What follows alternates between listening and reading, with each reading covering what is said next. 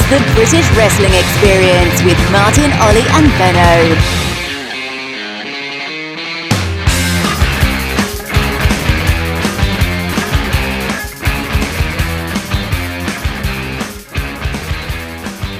Hello and welcome to episode 9 of the British Wrestling Experience right here on postwrestling.com. I'm your host Martin Bushby, and joining me as always are Ollie Court and Richard Benson, aka Benno. Well, I say as always, I mean this is the first time all three of us have actually been on a show together for about a month, isn't it? I mean, it's been a while since we all got together to chat. How's things with you two? I mean, Benno, you've got a big stag party or bachelor party, as they would say in North America, coming up, haven't you?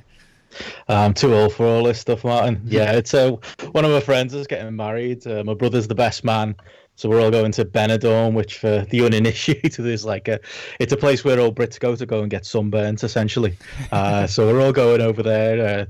But I'm getting a bit too old for it though, because they're all going out for the night out, and then they're flying home at 8 a.m. straight from a night out. So I've booked myself an extra day away there, just on my own, just some me time, and basically because I'm old and I don't think I'd make it onto the plane. So yeah, looking forward to that. Fantastic. I mean, obviously I've been away in the States for like about 3 weeks, and I encountered the American version of Benidorm, which is known as Bourbon Street in New Orleans. Yeah, plenty of 2-for-1 drink offers there, and lots of passed out frat boys on Bourbon Street during WrestleMania week, for sure. And I was just stood there looking down at it thinking, yeah, I would have loved this when I was 18, 19, but I'm a bit too old for this shit now. So, but it did it one night and then, chilled out the rest of the time. And Ollie, I mean, you were telling me just off air you're planning a trip to Japan for Wrestle Kingdom next year, aren't you? Yes, it's definitely been a dream for a while, so I'm looking into making it happen now. And maybe I can go to whatever the Japanese equivalent of Benidorm is. I guess Roppongi. Yeah. Get my show and yo on. But anyway, back to what we're here to talk about, which is British and European wrestling. And obviously, as always, tons of stuff's happened. So let's jump right into it with Defiant Wrestling. And Defiant are a company we haven't really spoken about since our first ever show right here on Post. And they kind of rose out of the ashes of What Culture Pro Wrestling. Very similar to What Culture. They run regular shows mainly in the north of the UK. And but what seems to be different to them, to What Culture, they seem to be less reliant on imports than they were before. And they held their event No Regrets on the 28th of April in Newcastle. And the feature of this event was a 30-person Royal Rumble-style match. And I've got to say, going into this, I was quite trepidatious, but really good show from top to bottom. I think one of the main highlights of this show was Walter taking on Travis Banks for the Internet Championship, and they seem to be doing the same dynamic with Walter that a lot of other promotions are doing. They've had him feuding with David Starr, and then they're also throwing Travis Banks into the mix. And I mean, what did you think of this Walter v Travis Banks match here, Ollie? Yeah, I thought this was very good. And the first two matches on this show, it really made it something definitely worth watching and checking out. It's had a very good pace to it, as all Walter matches do. Him sort of chasing down the smaller man in Banks and taking his frustrations out on his chest. Yeah, it was all good fun. And the closing stretches especially I liked. A lot of spots that I've seen like Walter do before, it kind of felt like a lot of his matches with Bad Bones over the last couple of months. Because Banks does the crossface as well, and Walter did like the exact same roll through he's been doing all year against Bones. So maybe it was a little bit not exactly boundary pushing or anything, but it was definitely good fun. And the finish of the draw with Banks tapping out in the Gojira clutch as he was like pinning Walter's shoulders down for free was again a good fun finish, which protects Walter without having to chuck this title off of him, off of Banks. I don't really like the internet title concept. It's very twee and like, on the nose a bit too much. But yeah, certainly if it's an excuse to have good matches like this, I'm all for it. Yeah, I think Trav seems to have fun with that internet champion stuff. He's kind of he's made it his gimmick on Twitter, which is probably probably the most entertainment you can get out of it. Because it's like the modern equivalent of the TV title, isn't it? And he'll post polls as your internet champion, which can be fun. But yeah, I enjoyed this as well. I thought that I'm kind of happy. I never thought Walter would be a perfect fit for Defiant, but I'm kind of glad he's doing this rather than being snatched away quite yet to do the Largo loop with NXT. But I know, you never know, that might end up coming later in the year. But at least for now, yeah, he seems to be, him being in Defiant and taking these extra bookings is a good thing. And I would say, I mean, again, I was trepidatious going in, kind of thinking, well, you know, can you trust Defiant based on, you know, their previous track record? But I kind of enjoyed them. They kept up with even the Walter David Starr stuff that came before this, which is the reason Walter got his title shot. They kept in with the Walter David Starr canon, and they've done justice to that story as well, which we'll maybe talk about a little bit later with another match there as well. So yeah, I was surprised how much this match maybe encapsulates the show for me. It was probably the strongest match on the show, and again, I felt like almost in a way Defiant to kind of, they got to this match before Progress could get to this match, with that coming up soon. Yeah. I don't want to say that they're booking these two men better than Progress are, but I definitely prefer Travis Banks in this role here as the babyface and the underdog, as you just said, with the structure of the match, rather than being the dopey heel that Progress have got him as. So yeah, overall, I really enjoyed it. The only negative I thought was, I mean, you were a little bit higher on the finish than me, Ollie. I did think it was inventive. I mean, yeah, it was a gimmicky finish, but I thought enjoyable in like the context of Defiant and like what I see the promotion as, like kind of WWE light kind of thing. So as far as WWE finishes go, it's a fun one. It's indie wrestling for WWE fans, isn't it, essentially? Yeah, my only issue was they didn't really explain the finish to the live crowd, so it just kind of similar to the Progress book, and it kind of made Banks look like a bit of a putz, but they did explain it on commentary. So yeah, hard-hitting, good stuff, and yeah, I was very pleasantly surprised by this one. They also seem to showcase their women's division quite well in Defiant as well. I was really, obviously, Millie McKenzie's being used up and down the country now in a variety of promotions, and she's been having a feud in Defiant with Kaylee Ray over the championship, and another great match on the undercard here, I thought, Ollie. I was going to actually say something about the women's match, which again I thought equal to Banks and Walter as like the more traditional match of the night. But I was going to say they put them on first, which kind of feels like it was put in a more prominent position. You see a lot of these like British cards, especially in Progress, they always seem to like almost pigeonhole the women's match as like the second match and like the one that nobody really pays attention to, and doesn't really have a prominent spot on the card. Here they made it like a big deal. So I thought, and they did it naturally. They weren't like, you know, going, oh, women's wrestling is great. Yeah, it's like, no, this is a match for the title. You know, there's an issue established here, and it's on first in a prominent position, especially on a show with a Rumble match in the main event. You know, you're going to remember that first match more than, say, the third or fourth one. So I thought that was a good move by them, like a good way of laying out the card. And yeah, I thought this match had some really good moments, and like both women kicked each other's asses around the arena. And it was a lot of stuff we haven't really seen before, but it was all executed very, very well. Like Banks Walter, I thought, again, it was a bit of a paint by numbers match, still fun, but this was a bit more out there, and like the dives and the moves on the apron were very exciting and something I haven't really seen before from Kaylee and Millie.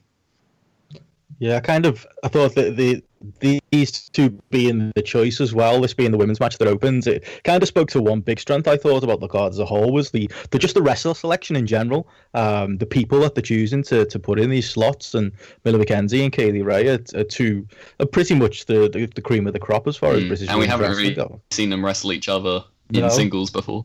That's it, yeah, and it ended up being a really good match. Being honest, probably one of the better UK women's matches I've seen in months. They lost me a little bit when the bumping on the stage was good, but when they kind of brawled into that pitch black audience, they lost me a little bit there. Yeah, that was unfortunate. That was kind of the old production woes of Defiant Wrestling, maybe coming back to the forefront. But yeah, I thought they worked the match well. I did kind of forget near the end though the last woman standing stip, just because they didn't really. I don't think they teased it too much until it got to the very end. But sometimes that works, maybe not doing a whole bunch of near falls. And yeah, if you're gonna end a match like that, then a Canadian destroyer off the top is certainly a way to do it. So yeah, this was just really refreshing, to be honest, and great use of both women. And also, what I did like about it, a couple of shows ago when we were talking about Millie McKenzie having a singles match against Chris Brooks in Fight Club Pro, we said, it was a lot on her shoulders when it had been only 17 and she didn't seem that confident in certain things. But in this match, she seemed really confident going up in a singles match against Kaylee Ray. But the only thing that did annoy me is the fact that Defiant fans seem to be the only ones still doing the one moose chant whenever there's a count, and obviously there were lots of counts in this being a last man standing match, and I was like, God, I thought that had been gotten rid of in British wrestling, but apparently, in Defiant it's still going strong. I'd love to know when the last time What Culture or Defiant even used moose. I imagine it wasn't that recent. Yeah. So, that was the only thing that was annoying about that match. And just before we move on to the Royal Rumble main event, Stu Bennett, obviously formerly known as Wade Barrett, has been the general manager figure of Defiant. And he announced on the show that he was going to be stepping down in his role. I'm assuming that he's Stu Bennett's got some kind of series coming out on Netflix, so I imagine he's got to go on the promotional tour for that. And he'll be handing over to who used to be known as a Primate and now going by his real name of Jay Melrose. I mean, we discussed him retiring on the show on a couple of shows ago, rather. And so interesting to see they're bringing Primate in as the new general manager here. And moving on to the Rumble. I mean, I'm not usually a big fan of sort of like indie show rumbles, but I thought this one had a great variety of talent. They used a lot of people that you usually see in promotions such as Progress or Red Pro or ICW, and then they mix them up with people that you don't often see on that mega high-profile shows. And certainly lots of interesting things to come out of this, I thought, Ollie. Yeah, like you say, there was a good mix of guys, not only the boys from the Attack Fight Club Progress sort of inner circle, but also, Defiance guys like Kirby and Ligero and Kid Gracie, Archer, and also, far out people like Justin Sizen, who I really do want to see more of. And then even Simon Miller showing up. He was one of the What Culture guys who did like videos about that. That he seems to have stayed on in Defiant even after the What Culture Exodus, because he was training to be a wrestler. And obviously, you guys don't know him as well as I do. He used to do like YouTube videos about video games. Like he worked at a website called Video Gamer, and like he was sort of like, I think he became the editor at one point, and he sort of made the YouTube videos become like a long-term story with like wrestling type storylines between the staff. It was very strange but very funny, and I enjoyed that, so I have an affinity to him. But that was the only thing that was confusing about this match for me was Simon Miller being in there. I was like, who's this guy? And he seemed really over with the crowd, but obviously like you said, Ollie, he's sort of a bit internet famous, I guess. Yeah. So I mean, there was a long stretch in this match where he was just posing with Sizen, and that probably came across as absolutely dire. And even I didn't, I wasn't the hugest fan, but it was fun seeing him in there because I know he's wanted to be a wrestler for ages and has been training for it for a while. So it was fun from that perspective of like knowing him outside of wrestling, doing something he enjoys, but as like a wrestling fan who doesn't know who he is, I could see that, not landing at all. I mean, Justin Sizen is somebody who I've been a big fan of for a while now, and he doesn't seem to be appearing in that many prominent promotions. He's usually sort of based in 3CW, and I know he does a lot of stuff for NGW. I mean, Benno, were you impressed just by looking at Sizen? I know he didn't do a great deal in this match, but is he somebody that you've seen before?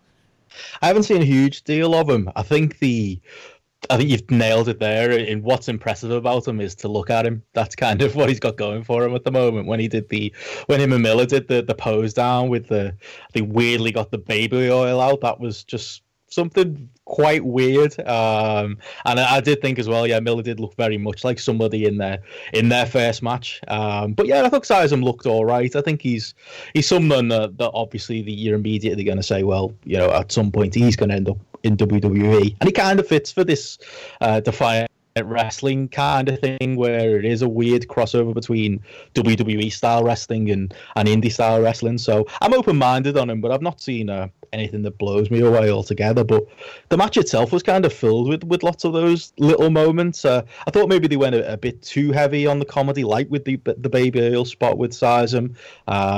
There was a lot of stuff, you know, inflatable Lycos being an entrant in the Rumble, Jack Sexsmith coming out and getting kissed by David Starr, and they did the whole thing, didn't they, where they stopped and did a dancing segment with Amir Jordan that was put to stop to by No Fun Done. All stuff that I kind of enjoyed in isolation, but there was just a lot of it. It was a very long Rumble match as well. I think, like, even WWE don't have 2 minutes between the entrance. I think it's like 90 seconds normally. So I think this one went like an hour and a half, and there was a lot of, you know, dead air to fill sometimes. It did feel like they had a lot of time to fill, you know, doing things like Doug Williams and Travis Banks doing a Who's Your Daddy spot. There was just a lot of that. But it was still better than all the square goes we've had to watch. that's my main takeaway. I mean, it's kind of cool, isn't it, to see a Rumble with so many talented people. We usually do have to review the ICW ones, and there are talented people in there. But yeah, there was a lot. I'd say that the field here in this Rumble was a lot stronger than anything we've reviewed on this show. I mean, I wasn't sure if I was up for another Rumble so soon after the greatest one this weekend. But to be honest, I got really into it. There were big moments. McKenzie and Walter was a standoff that I never thought I'd expect. Walter didn't exactly bump for her, but it was still kind of cool, wasn't it, to get that spot? And as I mentioned earlier in the show, you know, talking about Walter, having David Starr eventually eliminate him to a big pop was kind of showed me a little bit that, you know, Defiant are paying attention to the little details there. Yeah. And it meant something as well. There was, like I say, there was a huge pop when it happened, when David Starr eliminated him, and it was a clever way of letting David Starr get one over on Walter while still not, you know, beating him clear in the middle of the wrestling ring. So lots of positive there to say about this Rumble, and I really wasn't expecting it. I thought it was just overall, they did a good job. If maybe, I concede it went a little bit long. Yeah, it might have been slightly long, but what I also liked about it as well is the fact that even though none of us watch Defiant on a regular basis, everyone in this Rumble with the commentary, you know, you knew who had history with each other before, you know, by their interactions in the Rumble, you know, and then they had this ongoing thing with Joe Hendry and his partnership with El Ligero that seemed to come to an end. So you had two El Ligeros in this match, the black trunk El Ligero and then the slightly more colourful pants El Ligero. And what I did like about it was Martin Kirby eventually won it, and he's somebody who is most famous for his tag team with Chris Travis, Project Ego, and he doesn't seem to be used in that many of the more prominent promotions, but it's good that he's getting he's getting pushed more so in this, I thought. Definitely. Like, Kirby's really, really good, and maybe it's just his geographic location. Maybe he can't come down south as much as other wrestlers or whatever circumstance. But yeah, it's cool that he found a place where he feels like a major act, because I don't know if he comes across as necessarily a star, but he's such a good wrestler that he deserves spotlight on him, and no other promotion really gets it to him. And yeah, like you say, this whole Defiant show, I enjoyed it more than I was expecting. Like, it is very WWE-esque and sort of attracts that kind of fan, but they also get the indie world, as you were saying, with the Walter and Star storyline going on, and then pushing that with Star eliminating Walter from the Rumble. Like, they get it. It's just they're sort of packaging it in a very strange way. I did really enjoy the commentary as well. Like, could you imagine watching that Rumble with Glenn Joseph and Dahlia Black? Just gotten completely lost. It would have all gone under with a bunch of in-jokes. Like, I thought Bradshaw and James R. Kennedy, they kept things tight. They kept things to a point. Got over the characters well. That's how it should be, really. It shouldn't be, a sideshow of itself. Yeah, I think I would, without the commentary, I would have been a loss. You know, you mentioned Martin, the El Ligeiros thing. That was a little. I thought maybe the idea was better there than the execution, but they at least explained, you know, what was, and it was clear what was going on with El Ligero and Joe Hendry, who seemed to kind of be a big part of this Rumble all the way through, and they kind of centered the big moments around it. So yeah, I'd agree there. The commentary was a big strength of the show. But just one note on the Martin Kirby thing. I like that they've gotten behind him. I like that, you know, they've borrowed a lot of wrestlers here. There was a lot of Progress talent on this show. There were a lot of the cool indie guys on this show, but as we've said, they mix in, you know, people that they're getting behind, the Sizums of the world, and Martin Kirby is one, but it did feel a little bit, maybe it was the length of the match, but when it got to, you know, the final three and Kirby and Ligero were going back and forth in the match, the crowd didn't seem that into it, and I was surprised at that because Martin Kirby's always been really over. I don't know whether it was the injury angle they were trying to play up or if it was more than that, but that was the only thing really, and he got his big win, and then again, Defiant Wrestling. I don't know if it was the same on their on-demand service, but on Fight, after we kind of got the big David Starr, Rampage, Martin Kirby face-off, Kirby never really got his moment to shine because the feed just cut and went to black while the commentators were still talking. So there's still those little things or those little hurdles with Defiance, which kind of took away a little bit from the Martin Kirby moment. But in principle, at least, I certainly wouldn't argue with putting him over. And yeah, if he's a Defiant guy through and through, and he's not getting a huge amount of work in the other big groups, then yeah, it's good that that's the person that they're choosing to focus on. And so I guess thumbs in the middle leaning up there for the Defiant show. And so certainly a promotion that we'll have to keep more of an eye on in the coming months. And moving away from Defiant now to WXW. I mean, they held their True Colors event recently in Dresden, Germany on the 14th of April. This featured a massive main event between Ilya Dragunov and Walter. Walter, somebody who seems to be everywhere at the moment. I mean, before we talk about this WXW event, Benno, what did you think about Walter winning the PWG title recently? I think it's kind of winning the PWG titles. That's what worries me. I mentioned earlier, I'm hedging about whether Walter's going to enter WWE. Because it's kind of the joke that seems to be the last thing you do before you head to WWE. Obviously, they wanted to get the belt off of Keith Lee. And if he's someone who's going to at least be around for the time being, then it's cool. But it definitely says something to how hot an act Walter is. You'd struggle to find a show that we've reviewed here over the last few weeks where Walter's not a part of the conversation. He's just had an absolutely incredible year, but from an in-ring point of view, and the fact that he's absolutely everywhere as well, you know, doing all the big shows. And I'm split on whether that means that he's working everywhere, he's doing more PWG, and that means that we're going to see more of him, or whether he's doing these things while he can, and then eventually, you know, we're maybe going to lose him. But yeah, I think I'm not a huge follower of PWG, but it's cool to see, and it's obviously it's a big thing in indie wrestling to be the PWG champion. It's like a seal of approval, really, and it just says how incredible the last few years Walter has had. So moving back to WXW, I mean, this was a big main event, and Walter was back in his home promotion. I mean, Ollie, did it live up to the hype, Dragunov v. Walter? Yeah, these are the two guys in WXW now, especially now that Bad Bones is suspended indefinitely. This is the matchup, really, and they're going to go with it again this weekend, actually, for Superstars of Wrestling, which is their sort of bring in the old WWE names for a night. And we always joke that it's the one night a year where we don't have to like WXW, because in the past that show has been occasionally not very good.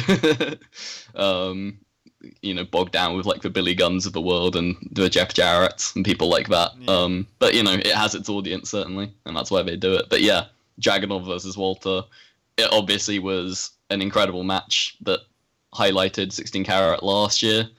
With like probably the first unanimous 5-star match in modern European wrestling, I'd go so far as to say.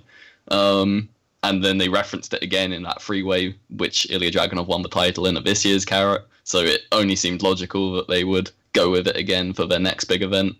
But this one felt a little bit different to the last ones because Walter was so much more heelish in it, bullying Dragunov, beating him down.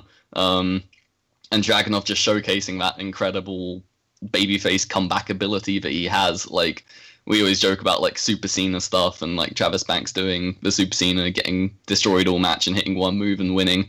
Dragunov does the same kind of act, but he just sells it so brilliantly that you just get taken with it. Like, he is absolutely fantastic at that sort of style of just getting beaten to a pulp, because he literally does get beaten to a pulp. You just got to look at his chest to prove it. And like, Walter was opening up the scars that he'd given Dragunov the month before, which he was opening up after he gave them the year before. Like, Dragunov just can't catch a break with Walter's chops.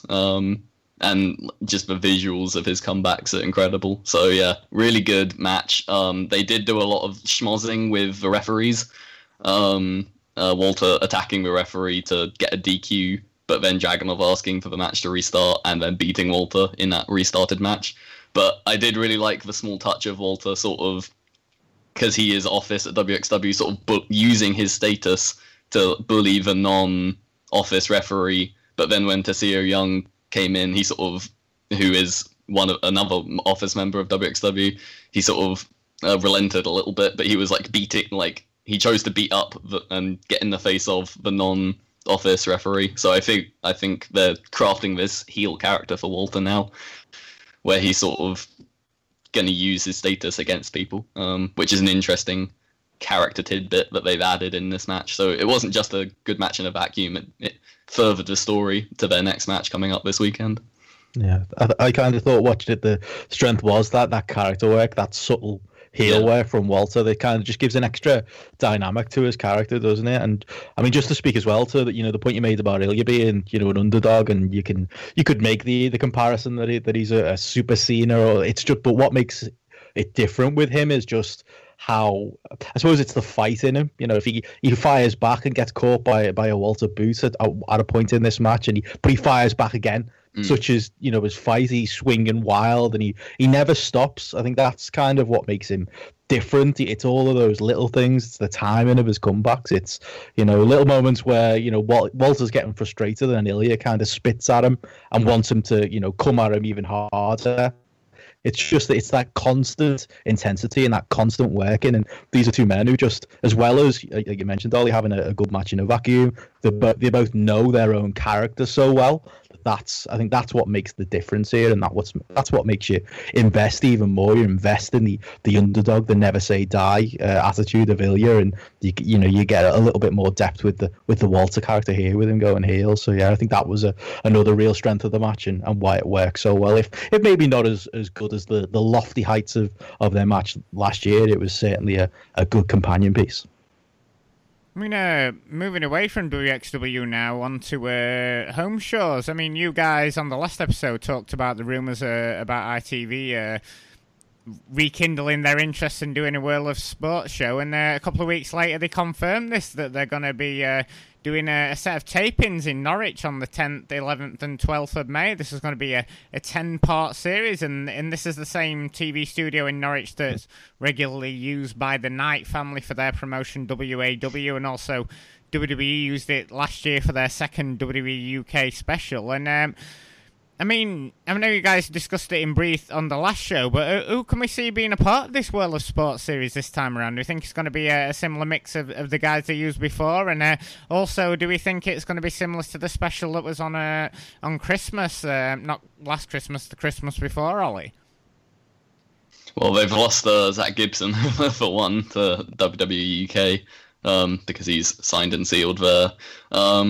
But yeah, it's been so long since that Christmas special that it's gonna look and feel a bit different, isn't it? I'm not really in a position to speculate about but it's probably gonna be those usual suspects, maybe like the Defiant regulars, that sort of guy, who don't really have an affinity to WWE UK or like the Rev Pro New Japan stuff going on there. It's going to be sort of that middle ground, maybe more northern guys that you see in Defiant. That'd probably be the best bet of what it's going to look like roster-wise. But also, you got to consider like the production and obviously no more like Jarrett influence, which was going to be the taping a year ago. It was all going to be Impact and Jarrett, and that's all out the window now. So it's all, I don't know, it's going to feel very celebrity wrestling, isn't it? All that ITV tea time family friendly stuff. I think that's what you're going to expect, I think. Yeah, I think it's going to be, like you said, Ollie, more of the same. Just the fact that it does feel, it seemed like it's TV people again, and there aren't any wrestling people involved. You'll probably see Grado come back. I can't see him, signing for WWE anytime soon. But as for the rest, it's kind of hard to say. I mean, maybe we'll get some of the Knight family on there. They're not very happy with the elephant in the room is at ITV.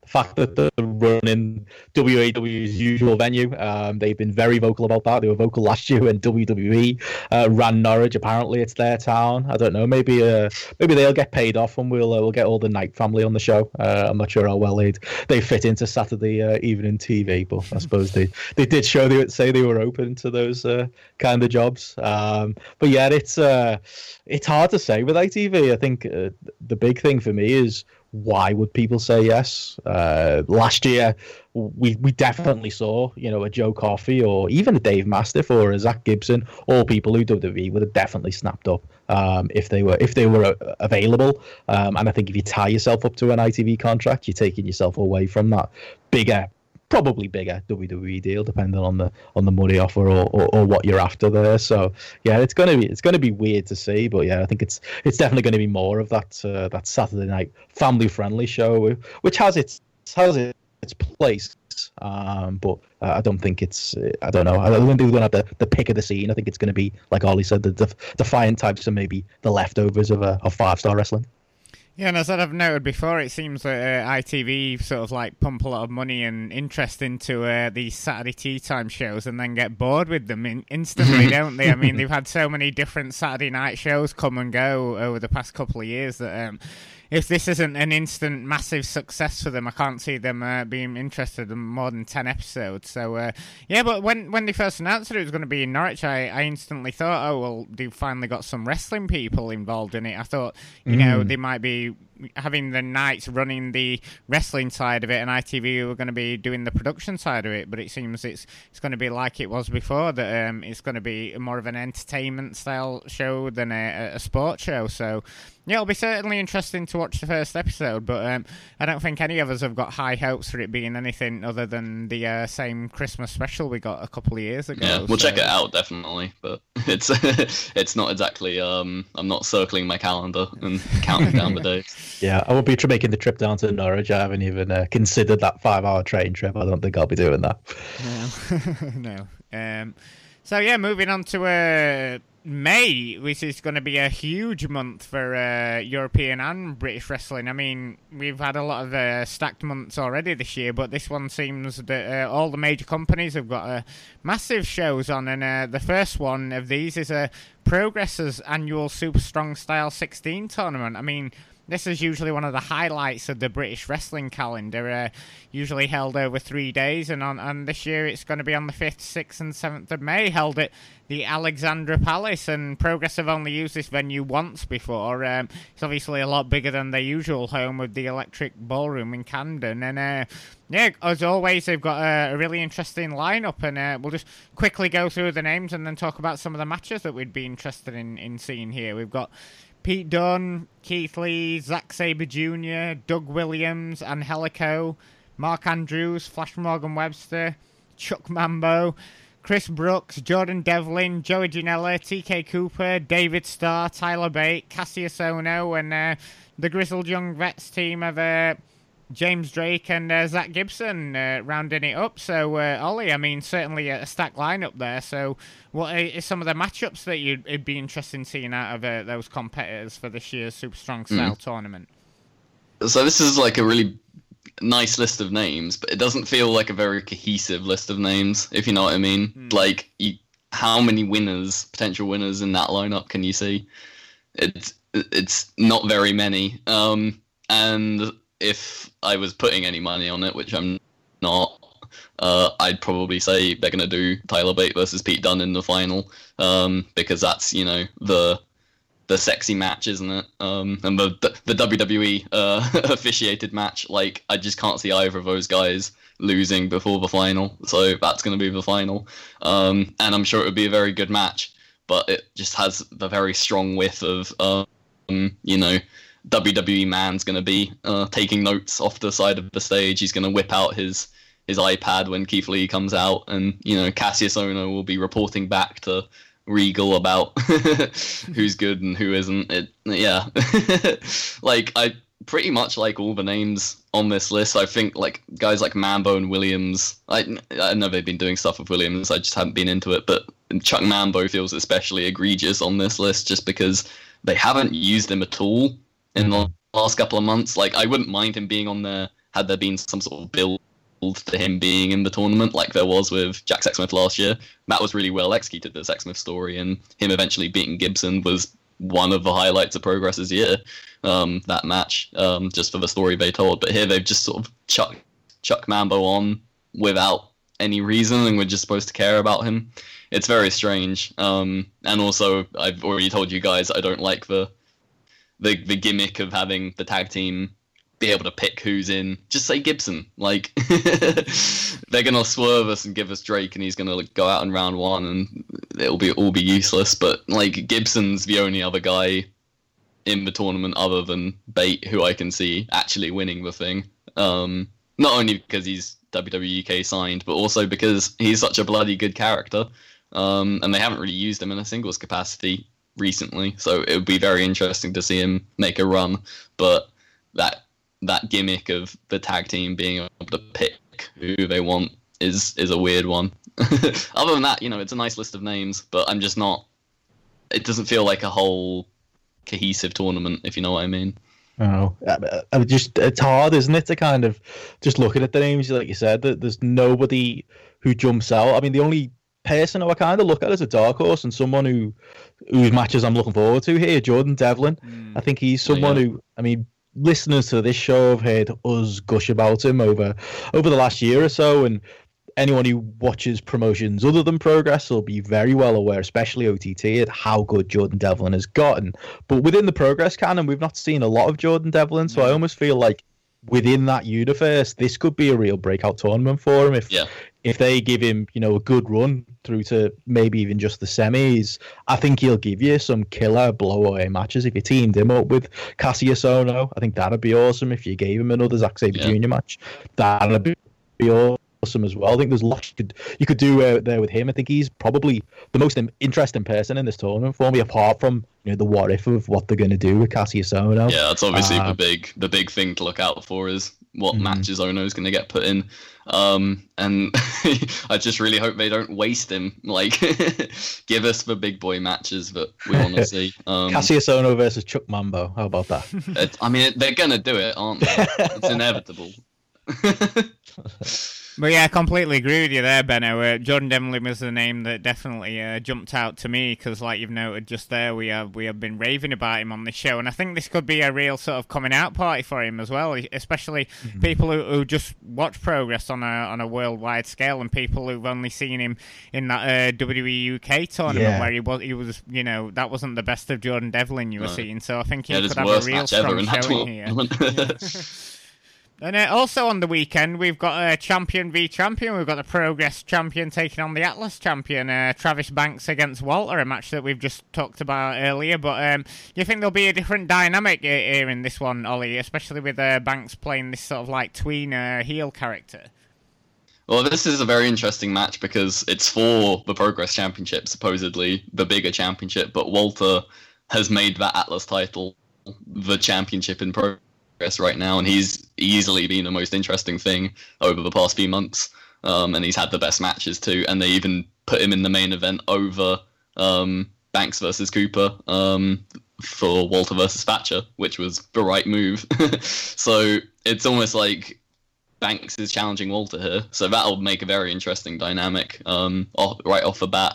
Also, obviously, Banks is sort of playing heel now, and I could very easily see them putting the title on Walter and making him a double champ. And in fact, that is what they should do because, obviously One Eye is now on Wembley and you got to think, what's going to main event that show? Mark Andrews versus Eddie Dennis is almost inevitably going to be on it, but that's not really the main event. That's like the the grudge match semi-main. You need that Progress title main event to really mean something, and I'm just not like Travis Banks has had a decent run with it, but it just hasn't quite panned out the way they wanted it to. Like, it's no offense to the guy, but like, I feel like now is the time to put it on someone they can really build up to, and I think Walter is the final boss of Progress.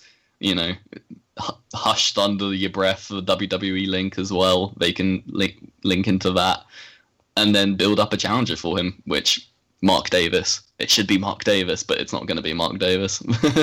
But yeah, build up a challenger for Walter ahead of that, and put the title on him here. Double champion, Jumbo Tsuruta style, 2 belts, and you know, build up to there. You got a good few months. Yeah, he's a hot indie guy right now, Walter. He's just, I think, if it was up to me, that's what I'd do as well. I'd definitely put the belts on him. I just think there's no more juice left in this Travis Banks run. I think they're trying to make lemonade with what they've got right now, and they're going, you know, full force with the heel stuff. And I do actually think, as much as I'm not hugely into that, I can kind of see it being a strong element of the match if Travis Banks is, you know, being that heel and trying to get away from the hard strikes of Walter, similar to the matches that Zack Sabre Jr. and Walter will have. I think it'll lean into being a strong match, but yeah, I can't see any other scenario here other than a Walter win, and I'd just go with it at this point. He's becoming the most over man in the company. Like we keep saying, biggest indie star at the moment. I think he's the man to get behind. I don't know where that leaves Travis Banks. I don't know what you do with them when you've got this spare part of a heel of Travis Banks, but I suppose there's maybe more story you could tell there with Chris Brooks or TK Cooper. No more 3-ways, please, but maybe there's something else you could do with him here. But yeah, I can't see past a Walter big win here either. And Progress aren't the only promotion putting on an event this weekend. Pro Wrestling Eve have got their biggest event to date, Wrestle Queendom, and this is an all-women's promotion that we haven't really discussed on the show before.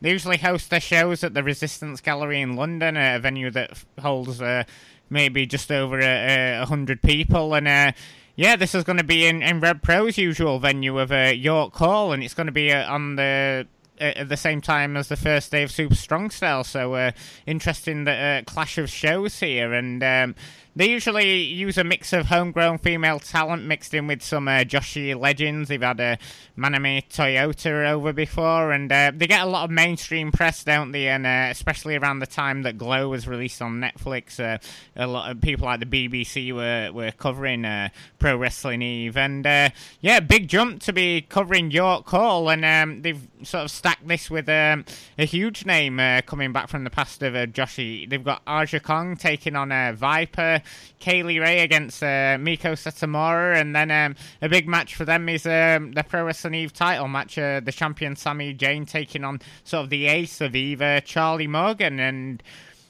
Ollie, have you had a chance to watch much Eve before, and what do you think about them running York Hall? It's a big jump, isn't it, from the Resistance Gallery? Oh, certainly. It's only over the road, but in terms of attendance, it's probably about 12 times the size. So it'll be interesting to see what the attendance number is, definitely.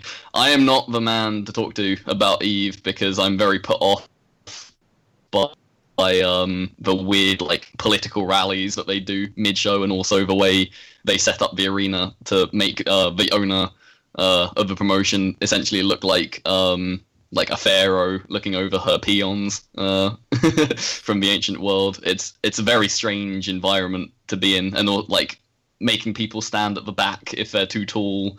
You can't stand front row if you're over 6 foot, apparently. It's all very strange. And you know, we get on Progress for sort of having that sort of, you know, oh, we're all in it together environment to try and sell you t-shirts. But Eve is like that times 50. It's a strange one. So I don't know if you guys have any more positive takes on Eve than I do.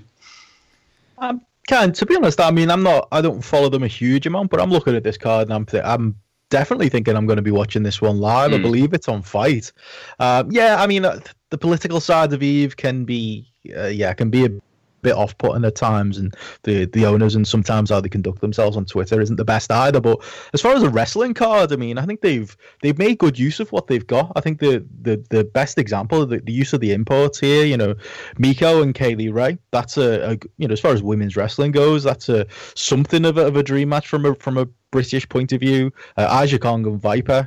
For Aja Kong's first, I believe it's her first appearance in Europe ever, isn't it? Yeah. And she's a genuine legend. And yeah, I think Viper's a really good person to put her against. I think that's the match, but we'll sell tickets definitely. And seeing Aja Kong is crazy. That's what'll get people into the building. And then for the existing Eve fans, they've got the Sami Zayn and Charlie Morgan thing.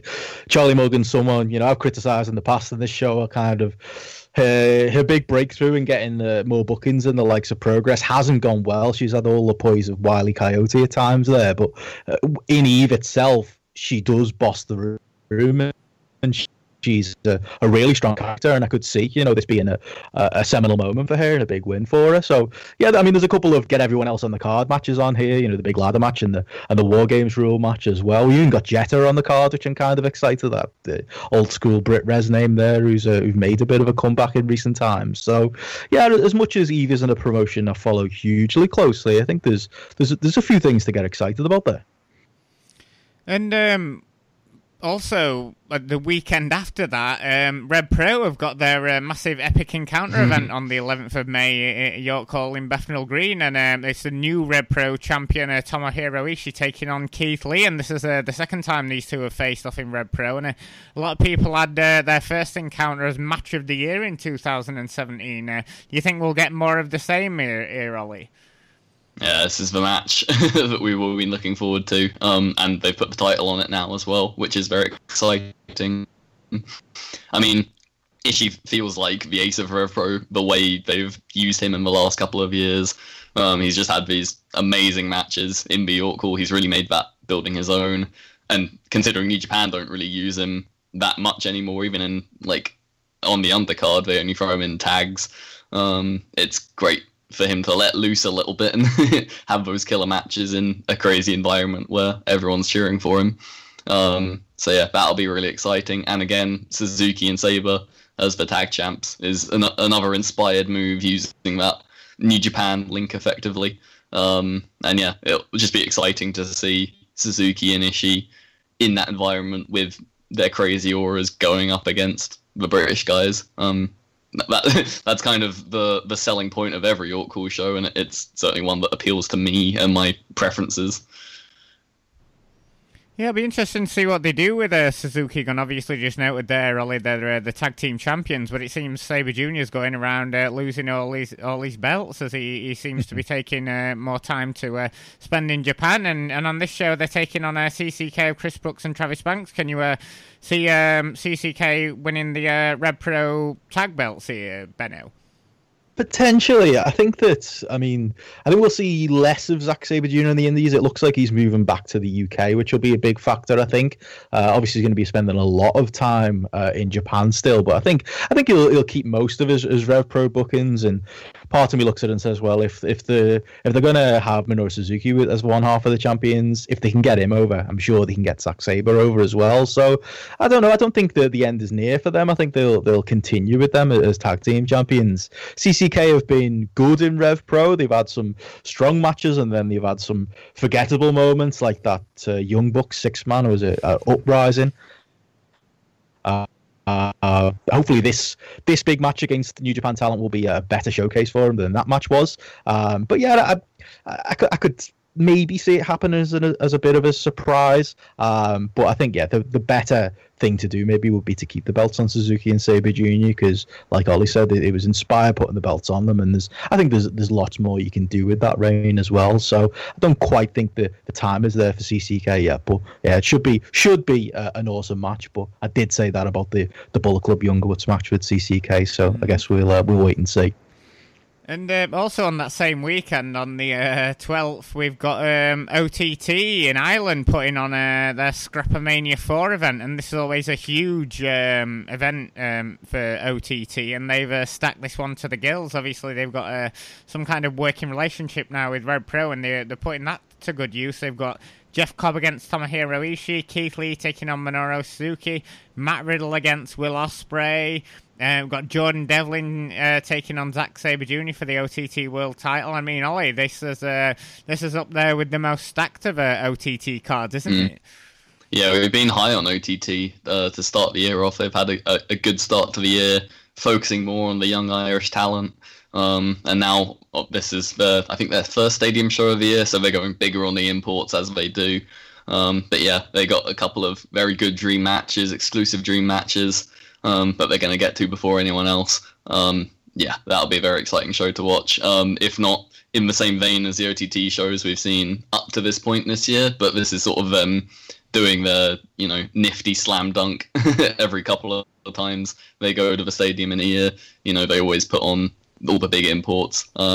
So, you got to let them indulge themselves a little bit in that regard. It'll be a very fun show. And yeah, getting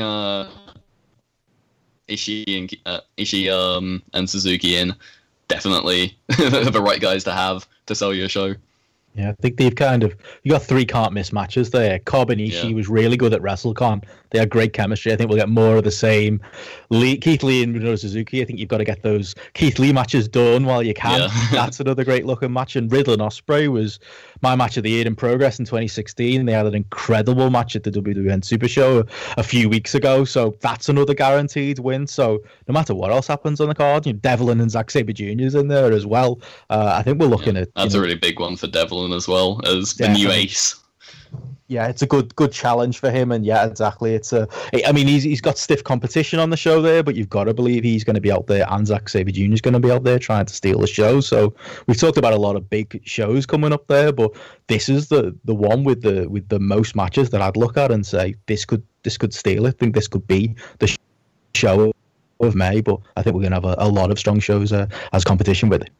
Yeah, we obviously haven't got time to go through every single one, but then Fight Club Pro got the return of Sendai event, which looks pretty good. And then also Ring of Honor are doing a 3-day tour at the end of May, coming off their biggest show to date over WrestleMania weekend. They're stopping off in Edinburgh, London, and the wrestling mecca that is Doncaster Dome. And this is going to feature the usual roster of ROH talent, as well as talent from New Japan. Benno, ROH used to be your company. Is this something that you're excited about in 2018?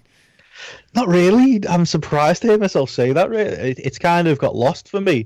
I've been buying so many tickets for so many shows, and there's so much big news with, New Japan coming over themselves outright, and the WWE stuff and the ITV stuff, and all of these big shows in May. That Ring of Honor's got a little bit lost in the shuffle for me. Not a huge fan of the places they're running here. The Doncaster Dome is stuff of Brit Res Law with 1PW running there in the past. So part of me is intrigued about what they do there. But yeah, I think that the hottest part of that Ring of Honor product is obviously the Bullet Club guys, and you can likely see them on the New Japan tour, depending on whether they bring them over. And yeah, if you've got the choice, Ring of Honor came over last year. New Japan is a fresh thing, and I just think we're going to hit that point really where we've got so many of these super shows coming up that people are going to have to choose how to spend the money, and there's not a great deal about Ring of Honor in 2018, aside from that Bullet Club stuff that would make me spend my money. But I'm sure they've got a fan base there, and I'm sure there will be people coming out. But yeah, I'd almost forgotten it was coming up, and I was a huge Ring of Honor fan back in the day, so maybe that says something about the fatigue in this country, and maybe the position of Ring of Honor as things are.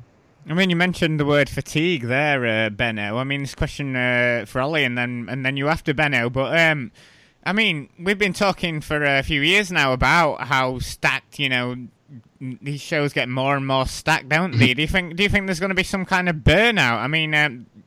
A show like a Ring of Honor are doing, with all the Bullet Club guys, would have been an instant sellout, sort of about 7 or 8 years ago. But now there's so many choice, like you've just noted there, Benno. You don't even have to go to these shows. It just seems like we're so spoiled, and those New Japan shows haven't sold out yet. Do you think the UK is going to get to a case of burnout, Ollie, with there being so many super shows on, or do you think this is something that can continue for another couple of years?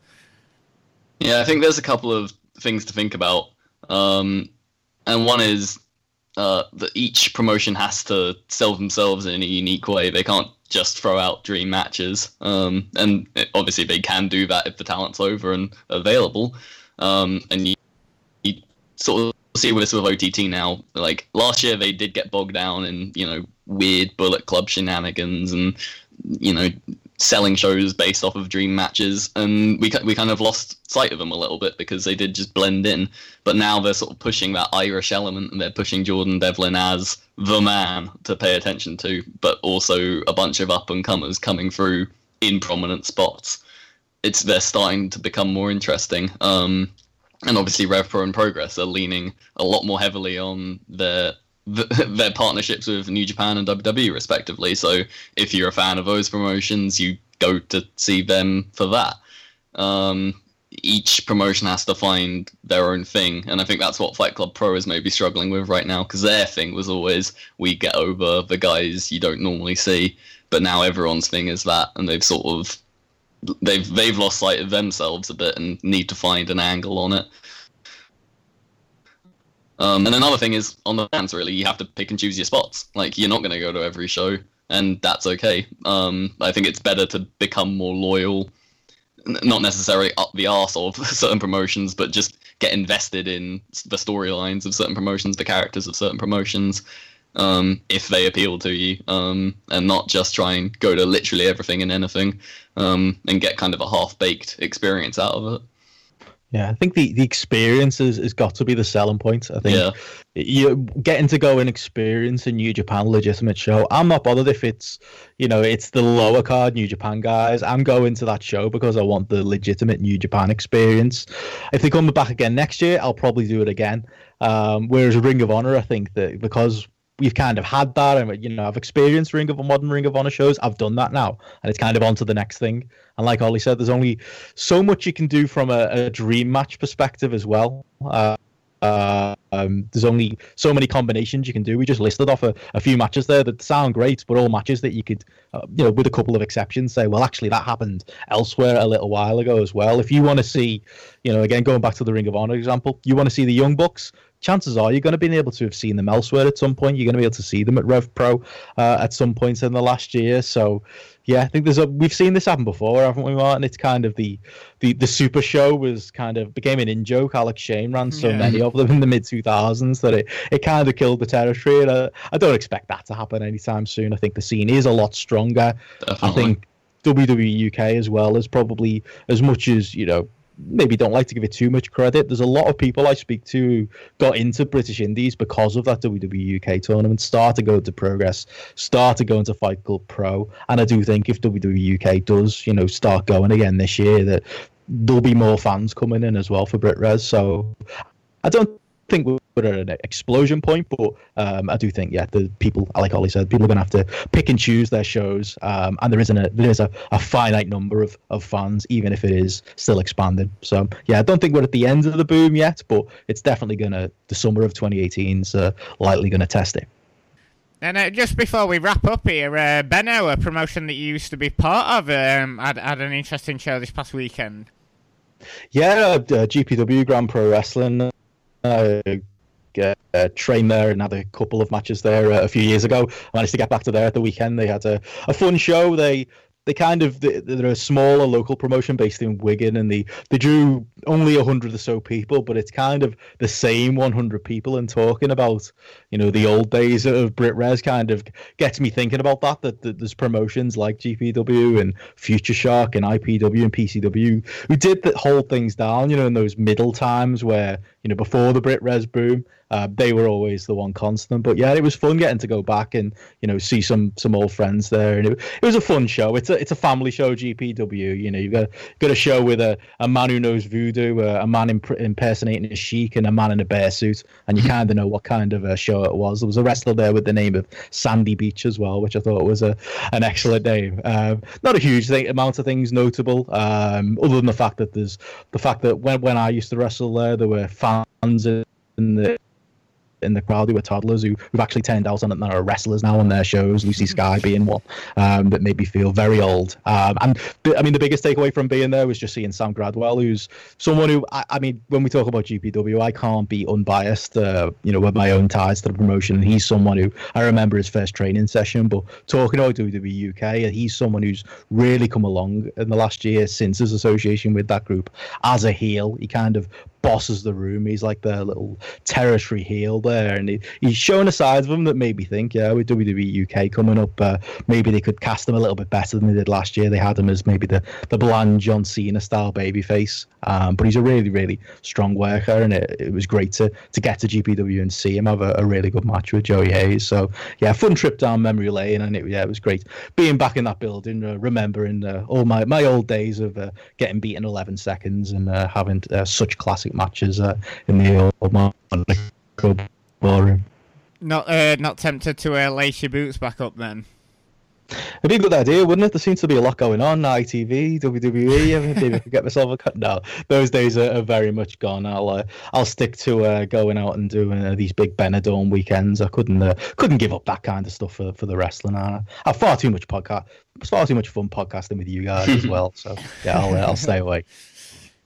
So anyway, we'll be back on the 16th of May talking Progressive Strong Style Red Pro and all the shows, hopefully, that we've just run down there for you. And be sure to head over to postwrestling.com, check out all the rest of the shows and the Post Wrestling Forum, leave your feedback for this week's show. And you can head over to Twitter and follow me at Bushby01. You can follow me on Twitter at BensonRichardE. And you can follow me at Another Rolly. And yeah, like I said, we'll be back on the 16th of May. Thanks for listening, and we'll catch you next time.